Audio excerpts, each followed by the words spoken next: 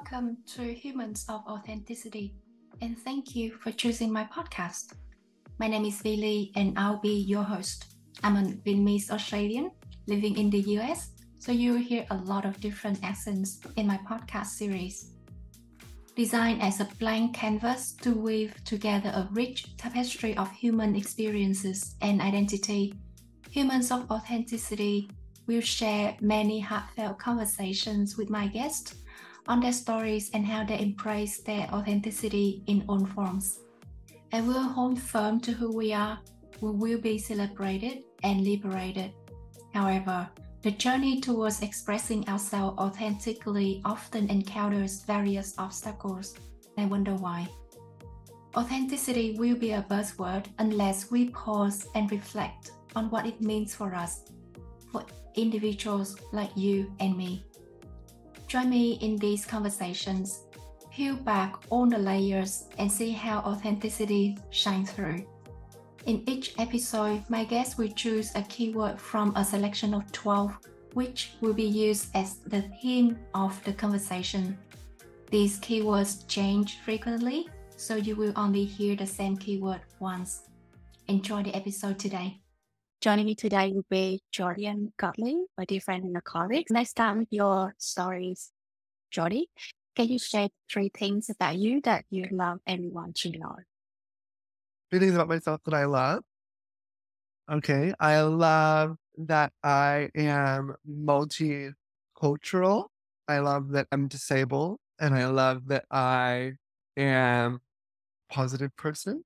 Can you unpack a little bit about each of these elements? I think there are a lot of stories around this, and as we embrace them, it will start showing who we are as an individual.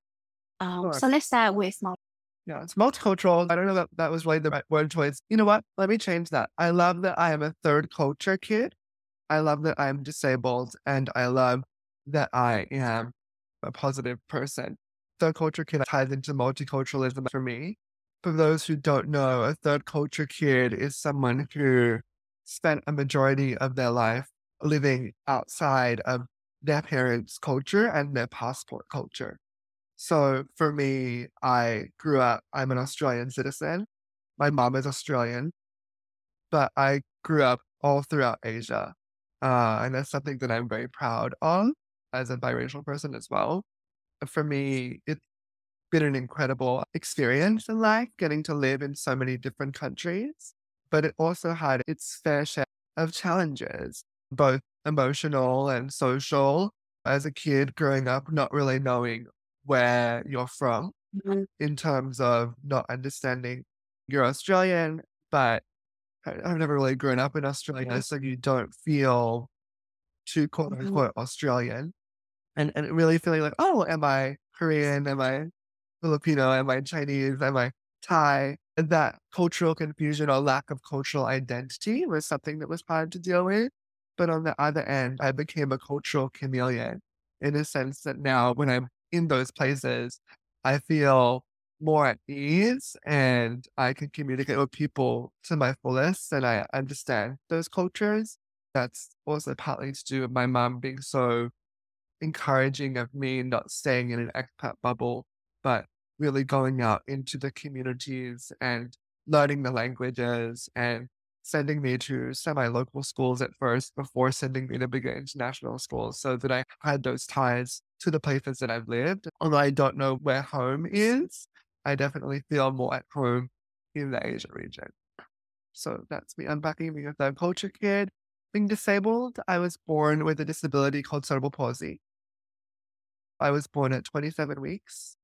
I weighed 2 pounds, 12 ounces, which is just under 1 kilogram when I was born. I'm actually a twin, but I'm the surviving twin. We were born so early. My twin brother did not survive. As a result of a premature birth, I got cerebral palsy. My type of cerebral palsy is basically the part of the brain that controls the fine motor skills was damaged at birth. So I need to use a wheelchair. I'm a wheelchair user. I use a wheelchair for going most long distances. I can walk around my apartment, but that's about it. Growing up with a disability also presented so many challenges, especially living in places where disability is not really talked about or it's more taboo. It could make it a little difficult being disabled. But I really think as I've got older, what I've learned about having a disability is it's not so much what I cannot do because of my physical constraints, but it's more society's perceptions of what someone with a disability can achieve. Being a positive person, I've always had a positive outlook on life despite the certain challenges that I've faced that are some of them are really big challenges and others are smaller, but I think I've always remained a positive person. I like that about being positive and positive psychology. I think the energy from it. Go back to your stories about a third culture kids. I'm hearing a bit of identity self-doubt in the earlier phase.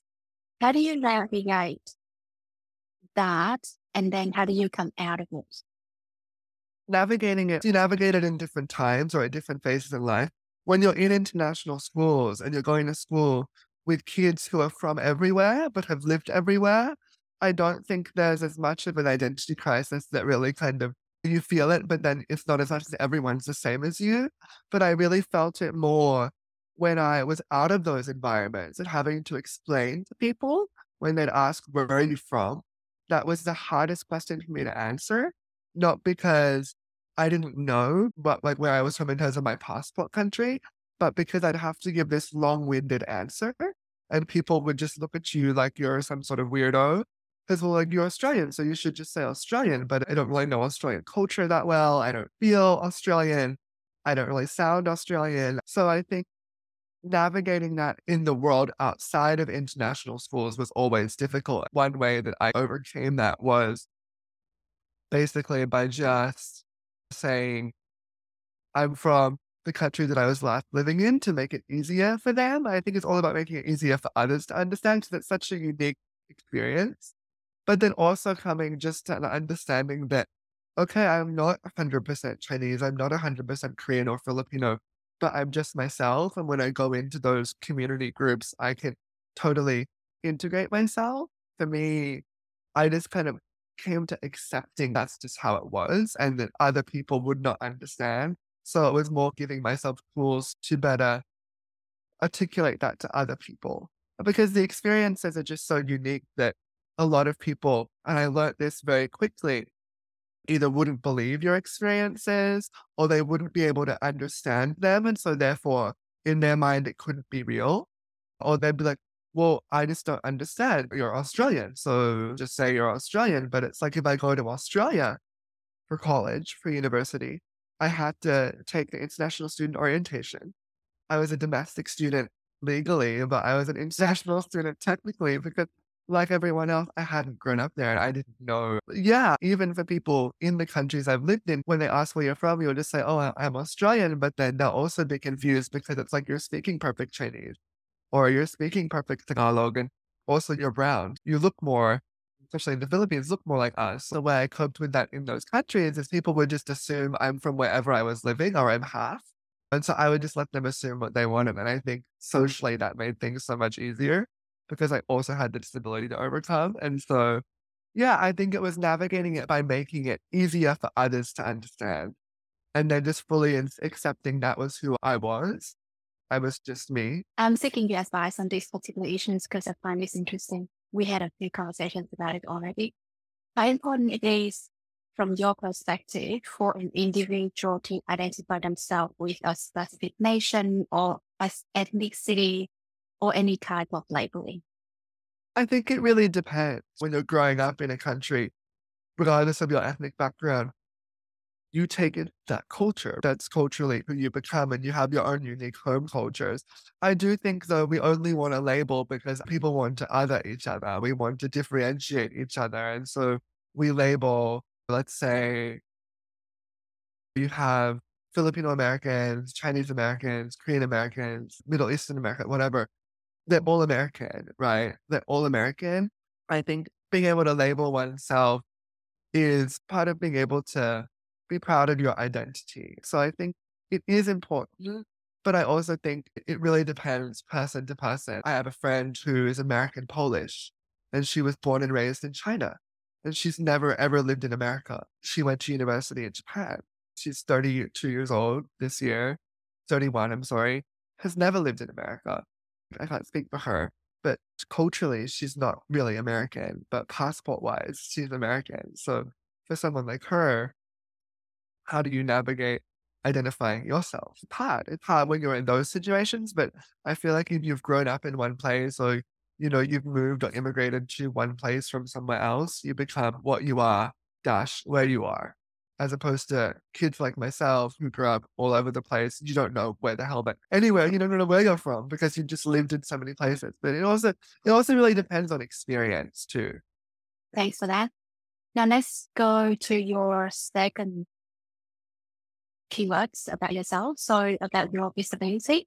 And you mentioned that you had to overcome some society perceptions before. Can you give me some examples? Definitely. So having a disability, and again, it depends on what environment you're in. Having a disability, people tend to associate a physical disability with cognitive disability. So just because I use a wheelchair, people may assume that I am uneducated, that I am dependent on everyone, that I am stupid, or that I'm childlike, or so many things. There's so many perceptions people have of people with disabilities to the point where it feels like a lot of the time you're constantly having to slay, like picking up a sword and like slashing all these dragons. And if you put down the sword, you're going to get consumed or eaten by those dragons. So there'd be like a 20-hour podcast just talking about all the perceptions people have of people with disabilities and how that impacts how we can go about our daily lives. It can be incredibly isolating because before anyone gets to know anything about you, they've assumed so much about what you can do or what you can achieve or how you are as a person just based on the fact that you have a physical disability. For me, growing up throughout the Asian region, where in some countries it was better than others, that disability was very taboo. So as a middle school or elementary school student, I'd go to the mall and people would be scared of me in some places. They would shield their kids away from me. People would point or stare. And so when you're a young kid going through that, it's probably not the easiest thing. But it's also always kind of being the only disabled person in a space. It was difficult because you could get bullied or whatever it is. As I got older, it was more realizing how I was really being held back or pulled back by people who were just assuming that I can't do something. Even up until I was 25, working in the same office space as my mom, people would go to talk to her and ask her if something was okay with me or whatever it was, listen to talking to me as an adult that I am. Going through life where people kind of just perceive you to be one way and constantly having to prove them wrong can be really difficult. But I've learned now the best way to do that is just by having a presence and educating people, by showing them what I can do and just by living my life to the fullest. I have two follow-up questions from that. The first one, hearing those examples and the struggling that you've been through, what should we have done differently to make it easier for you? That's a good question. I think first is just looking at a person as a person. That's a great question. But I honestly don't think that society really thinks about what they can do to make someone's life with a disability easier. I think that they're continuously thinking about how to make disabilities more manageable for them or more comfortable for them to deal with. And I think that getting out of that mindset would be a way to help people with disabilities really kind of flourish more. I don't know. It's hard. I don't know what people could have done to make things better because people think the way they think for certain reasons. And I think it all just starts with having exposure. I really think it's exposure. I think the only way to make things better for people with disabilities in terms of people's perceptions of us is by having strong examples of people with disabilities in media and in decision-making positions. And I think that's the only way change can come about. But I don't really think there was anything anyone could have done to make it better because it just is how it is, right? I mean, I'm not saying it's like the most tragic thing in the world, but I think that socially it all comes down to people being just exposed. In terms of me when I was younger, dealing with social stigmas of being disabled, there was really nothing anyone could have done to make anything easier because it just is how it is. What was your second question? The second one, what I was hearing from your examples before was there were a period when you feel that you are kind of excluded from the society. And then there was a second phase where you embrace it and you found that the best way to overcome it is to be present and to educate people. So I'd love to hear from your stories. What triggered you to realize that change? Great. That's a great question. For me, I guess I've always gone through life, I should just say, for starters, by being very positive. I understand this is my lot in life. I don't cry about it. I don't feel sad about it. I've always gone about life being incredibly positive and seeing the impacts that positivity has on those around me, like all my classmates at school, being exposed to someone with a disability, being someone's first friend with a disability, the things that they learned through that and what changes there, how that changes the way they then look at the world. The biggest changes in terms of how, like when I made the shift that, okay, I need to be the change that I want to see, was when I started my career in fashion. Entering an industry that was so looks-based while living in a country that where disability is so taboo. I remember going to events and parties and no one would talk to me because I was sitting in my wheelchair. And I would just be sitting there alone and no one would be talking. I'd try to talk to people and they would just be so scared or they'd look so uncomfortable that they wouldn't know how to deal with it. And so you would just find yourself sitting alone. One day I decided to do an experiment where I would get out of my wheelchair and sit in a regular seat. And then people would actually come up and start talking to you and be like, hi. And I realized, wow, so it's seeing the wheelchair that makes people so uncomfortable. I'm going to need to throw it in their face to the point where people see it so much that it becomes normal. And that was something that also a designer friend told me. He said, you need to continue to have a presence to the point where it's so normal that they don't even think about it anymore. And so I started doing that by opening a fashion website used in my style. And I started to take photos of myself in my wheelchair. I got a photographer and I started creating all this content surrounding that. Not only was I pushing it out public, but I was also showing myself that my wheelchair was beautiful because before I never thought my chair was beautiful. I always would crop my Facebook photos from the torso up and all that, not because I was ashamed, but because I just didn't think it looked good. So by creating my fashion site, I was able to learn the beauty of my disability. And I think once I fully embraced the beauty of my disability, I was able to then go full force into pushing it out there as much as I could, attending every event that I could, attending every runway show that I could, taking photos and uploading them on Instagram and my website and all that stuff as much as I could to show people that I'm here and I'm not going anywhere and you have to just deal with it. And I think for me, that was one of the main times that I was like, this is the only way that I'm going to break perceptions of disability, first of all. But I can also use this platform to encourage and inspire other people. And what I love about this story that you share is that I've always believed, and the tagline of this podcast series is, as we embrace our authenticity, we will be celebrated and liberated. And I can really see that coming out of your story. So perfect demonstration for this podcast season. That gives me the good segue to move to our second items of this episode. I gave you 12 keywords to choose from. Which word did you select? I selected communicate. Why do you select communicate? Because I feel like more people need to learn how to communicate better in this world. And I think communication is key. So that's why I chose communicate. I have 3 follow-up questions from this for you. From your own perspective and your own experience, what does the word communicate means for you? To me, communication means, or being able to communicate means that you're able to deliver a message clearly so that someone can understand.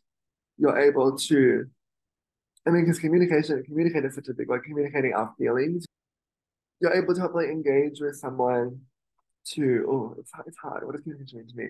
Communication to me is being able to properly engage with someone to the fullest extent possible. So being able to truly engage with someone and speak to them in a way that also, yeah, truly engage. Unpack that a little bit for me, and you can give an example if you are comfortable with that. So when you say properly engage with someone, what does that look like in practice? Oh, I think in my generation, people don't know how to communicate with one another. And I think because of my unique life experiences as a third culture kid and also as someone with a disability, I've had to learn how to communicate in so many different ways with people.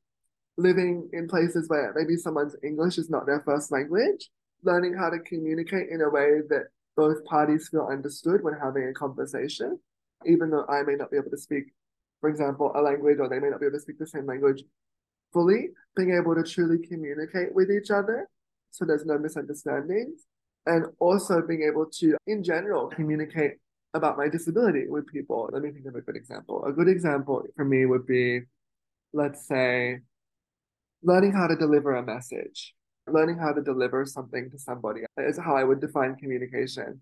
Whether that's learning how to explain to someone about my disability, learning how to properly speak to people and understanding how to change my communication style in order to ensure someone understands. As Australians, we usually say, a lot, right? Oh. But then when you're in places where maybe English isn't the first language and you say, and someone hears the word you, they think you're talking about them. So I'll then say, instead of saying, oh, V, you know how you go over here and you blah, blah, blah, blah, blah, I will say, oh, V, there you go, V, the best way to get there is by going this way. Instead of saying, you just need to go over there. Or, you know how you pick up the glider and then you just do this? That's going to confuse someone who doesn't speak the same way that you do. So it's like learning how to navigate communication styles through different cultural contexts. There you go, describe communication. Learning how to navigate communication styles through different cultural contexts. Does that answer your question? It does, yes. But I want to know a bit more specific. So let's try it this way. Think about the last week or so, or think about last month in your life. When was the last time that you truly engaged with someone? I think it would be the other day at the park. A little boy came up to me and said, what's wrong with you? What happened to you? Or why are you in that? And I always, no matter what I'm doing, I'll always stop and explain to children because I think it's important. And I was able to sit there patiently with this little boy. Obviously, his mum gave me permission. I said, was it okay? She said, sure. And I said, do you have any questions? So he asked his question again. And I was able to answer his question in a way that he would, but then being able to allow him to continue to ask maybe the same question multiple times or ask the question in different ways or more questions about my disability.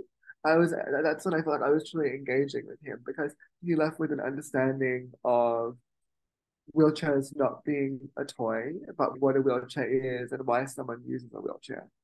And I think that's the last time I was able to engage with someone in the last week. But being able to communicate with him and engage with him and understand, because I think the key to communication is looking at intention versus action when we speak. The way someone says something may come across as rude, but I think people need to look beyond themselves and look at the intention. This little kid's intention obviously was not to offend me by asking what happened to you. Their intention is to learn because they were curious. So being able to understand that, I was able to then communicate with them in a way that let them understand me and where I was coming from. And I think by just engaging with that little boy, I was able to then change the way they may see disability in the future, or the way that they will then engage with other people with disabilities, because I understand the way that I communicate with people surrounding my disability will then decide how they then approach my people in my community after me or in the future, right? So it's my responsibility to communicate in a way that and engage in a way that they felt safe and they feel comfortable and they don't feel like they're being attacked for asking a question that they are curious about. That's really cool. What I like about that example is, well, all of the good things that you already mentioned, but also you're very open-minded about that and you don't prejudge anything before it happens. The other thing I really like about this example is that when you share your insight and experience with this little boy, not only you educate him, but you also show his mom different perspective on disability. So it has follow-on effects to that story. I think I developed my communication style just by being disabled and people always asking questions like that. And when I was younger, like a little kid, it used to make me a little sad. But then I realized very early on that it was they're asking because they're curious. And then also living in places where even adults will ask questions that can seem quite confronting, learning how to navigate and explain it to them as well. Like in Shanghai a few years ago, I was in an elevator and a man just said to me, "What's wrong with you?" I was like, "Oh." And I knew how to communicate with him though, based on my cultural experiences of living in China. I knew what to say to him to make him understand. Just like in the Philippines, if someone asks me what happened, I know the exact sequence of words I need to use to someone to explain that I was born with a disability. And learning how to communicate my disability in different cultural contexts, I think made me a good communicator. Right. Now I want to flip the coin on these conversations. Do you have an example of a bad communicator? Most millennials. Can we have an example? Sure. When I'm engaging with people my age, I really see that whether it's dating, whether it's social, whatever it is, I think a lot of people don't know how to properly communicate with each other. An example would be in an office situation or a work situation or a social situation where I've sat around and I've heard people complaining about someone.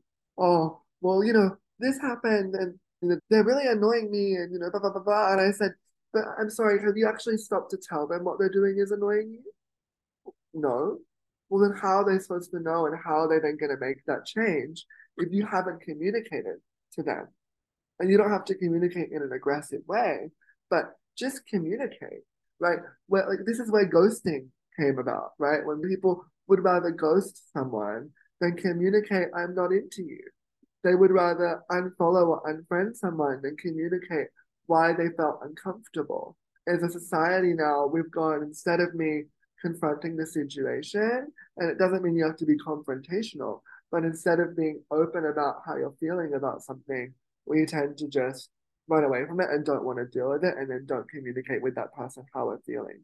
But if you don't communicate how you're feeling, how is the other person supposed to atone for having you feeling the way you're feeling if they've made you feel a certain way?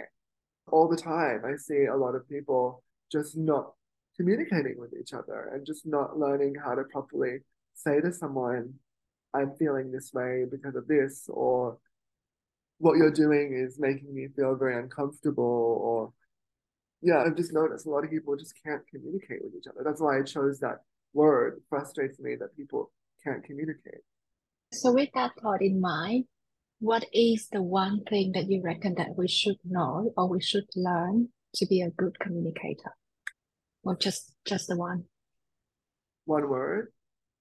Can be one word, can be one new skills, can be a book, can be a new thing that we change, work on ourselves or improve so that we can become a good communicator. Introspection. Can you elaborate more for me? I think when we look into ourselves and understand ourselves, we'll be able to then communicate with people better. We'll be able to better communicate with people. Looking at where we fall short, but also where we excel. Because I think all of human beings are all egotistical. And so we all look at ourselves. So being able to truly understand ourselves, both our good and bad points, will help us be able to communicate with other people better. Also, I add another word, learn. Being able to learn about who you're communicating with and being able to then think about things from their perspective as well will also help you be able to communicate with somebody. The amount of people I've seen when I'm overseas who just think that people are going to understand them. I'll give you an example. In Jakarta, once, a man said to me, "I'm sorry I don't speak English." And I said to him, "No, no, no, no, no. I'm sorry that my Indonesian is not good enough to communicate with you because I'm living in your country. You should never be apologizing to me for not being able to speak my language when I'm living in your country. I should be trying my hardest to be able to speak better Bahasa Indonesian and learning how to properly communicate with you, not just linguistically, but culturally. Because cultural communication is one thing that a lot of people don't think about. When we think about how people communicate with each other, we're not thinking about, oh, English isn't Jordy's first language. Maybe he isn't picking up on the nuances. But because I speak English and I sound like I speak good English, for example, people won't even think about the fact that Jordy could be from somewhere else and is not picking up on the cultural nuances that are a part of this, of how we're communicating with each other. Because cultural communication is, I think, the most important communication. When we learn how to culturally communicate with others, I think so many misunderstandings would disappear.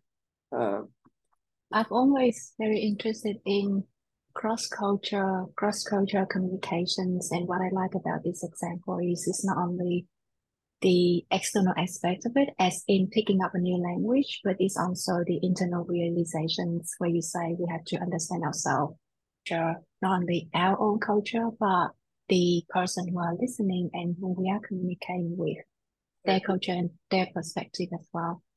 Yeah, because I think people, one thing I've learned, living in all these countries is people communicate in different ways, verbally and non-verbally, right? I think in the West, and I can't generalize, I've only lived in Australia and America, but I feel like at least here, people are a lot more confrontational with their style. I'll give you actually an example. I have a perfect example of this. I'm not going to say what country this is in, but I was working in a country for fashion, and I introduced an American photographer to a designer. And this American photographer's communication style, because they wanted an opportunity, was to be very direct and very pushy and very blah, blah, blah. Whereas this person's communication style in their culture is not so direct. It's very indirect. You do things indirectly rather than directly. And so it caused a big misunderstanding because this American photographer who was living in this country could not see beyond their own communication style and understand the communication style of where they were living. And so the way they were interacting with people in that place was to just be like they were to people where they were from. Whereas it just didn't work because it wasn't how that person communicated. And so things can kind of go awry. Another example is when I work with brands as someone in fashion, part of my job is to be that middle person for some brands in Asia. The foreign buyer or media or whoever it is may just see that person's responding in English and then think that they're able to totally communicate with that said designer. And I was talking to a designer about this because they asked me a question and I did not know the answer to the question. So I told them, ask the buyer what they want, ask them what this means. And the person said to me, no, I can't because I don't want to look like a novice. It's such a perfect example because I said to them, I understand in your culture, you think by seeking clarification, it makes you look like you don't know what you're talking about. And so that designer would rather not seek clarification to save face. However, by not seeking clarification and not asking, they're not going to be able to deliver on what the buyer wanted. And so therefore, that opportunity would have been lost, right? So because they're not going to clarify because they don't want to lose face, the buyer wouldn't know that because the buyer doesn't understand that culture. The buyer is just going to think they're not interested or they've lost or they're just not going to respond to me. They're not going to know why. My job as someone in the middle was if I was working with that brand, I would have been the one to clarify on behalf of that person. And then I'd be able to then deliver the message back to that designer in a way that they would understand so that both parties got what they wanted. But the point of this story is how two different cultural communication styles or ways of engagement came about, and how that causes so much confusion or friction that's unbeknownst to both parties because they don't understand how each other communicate. And I've seen this happen so many times before where I've been places and the buyers will be talking about this, and this, or not just buyers, but foreign stakeholders will be talking about this, and this, and let's do this, and this. But they're not picking up on the fact that when the person's not answering them, that means no. In some countries, when people don't say anything, it means no, because they're not going to be so forward and just say no to you. By not answering, that's the way of saying no. But they don't know that. They haven't heard a no. In America, a yes is a yes and no is a no. Tell me what you want. But in other places, people may not be going to say no. Can you see how a conflict could come about where one person's expecting a straight up answer, but the other person culturally is not going to give you a no, they're just not going to answer you. Yeah. And so I think what's interesting is as technology advances a lot more to assist us to be more connected. The other thing that I want us to keep in mind is we now need to be a lot more cultural savvy so that we can connect with others, not only on the language, but like you say, on the cultural, interpersonal elements of the individual as well, so that they can break down the message and deliver the message at the end of the day. Yeah. I think we are getting to the end of the session, so 2 more questions left. What's next for you? next for me in terms of life, Like in the next 12 months, what's the new plans for you? What do you have in mind? Are you working towards something new?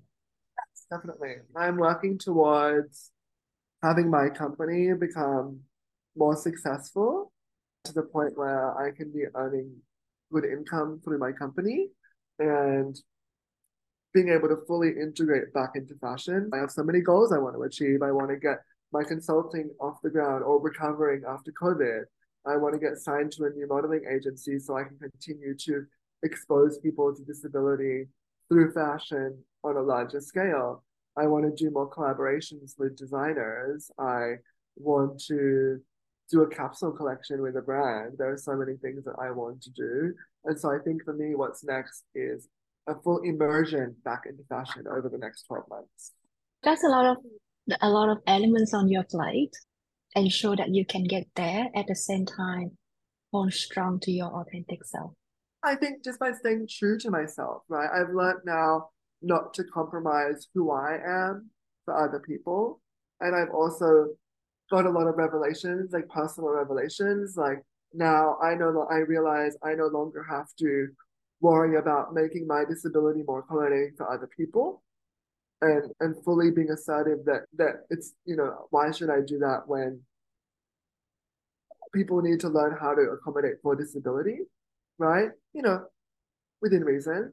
Also really understanding where I am right now, living in America and knowing how to navigate Americans. And just by knowing who I am and knowing what I love and just by being me, the best version of myself. I don't need to impress anybody. I don't need to change myself to fit into anyone's mold. I think I'm just going to be successful by being me. And if you like me, you like me. And if you don't like me, you don't like me. And I think that I no longer care about being loved by everyone. I think those who gravitate towards me will gravitate. And those who don't vibe with me won't vibe with me. And that's fine. And just by being myself and just by being me. And if you like me, you like me. If you don't, you don't. Thank you. And I think there is a lot of wisdom in that. So last question for you. If you are going on a dream vacation tomorrow, what is the one item that you take with you and why? I can only take one item. The millennial in me would, the young kid in me would say my phone. My phone, because it has everything in it. I would take my phone. So that's the one. Okay. All right, cool. I can do everything with it. That's it for today's episode. Drop your thoughts in the comment section. I'd love to hear your take on the chosen keyword. Have a lovely time and thank you again for spending time with Humans of Authenticity. Until next time.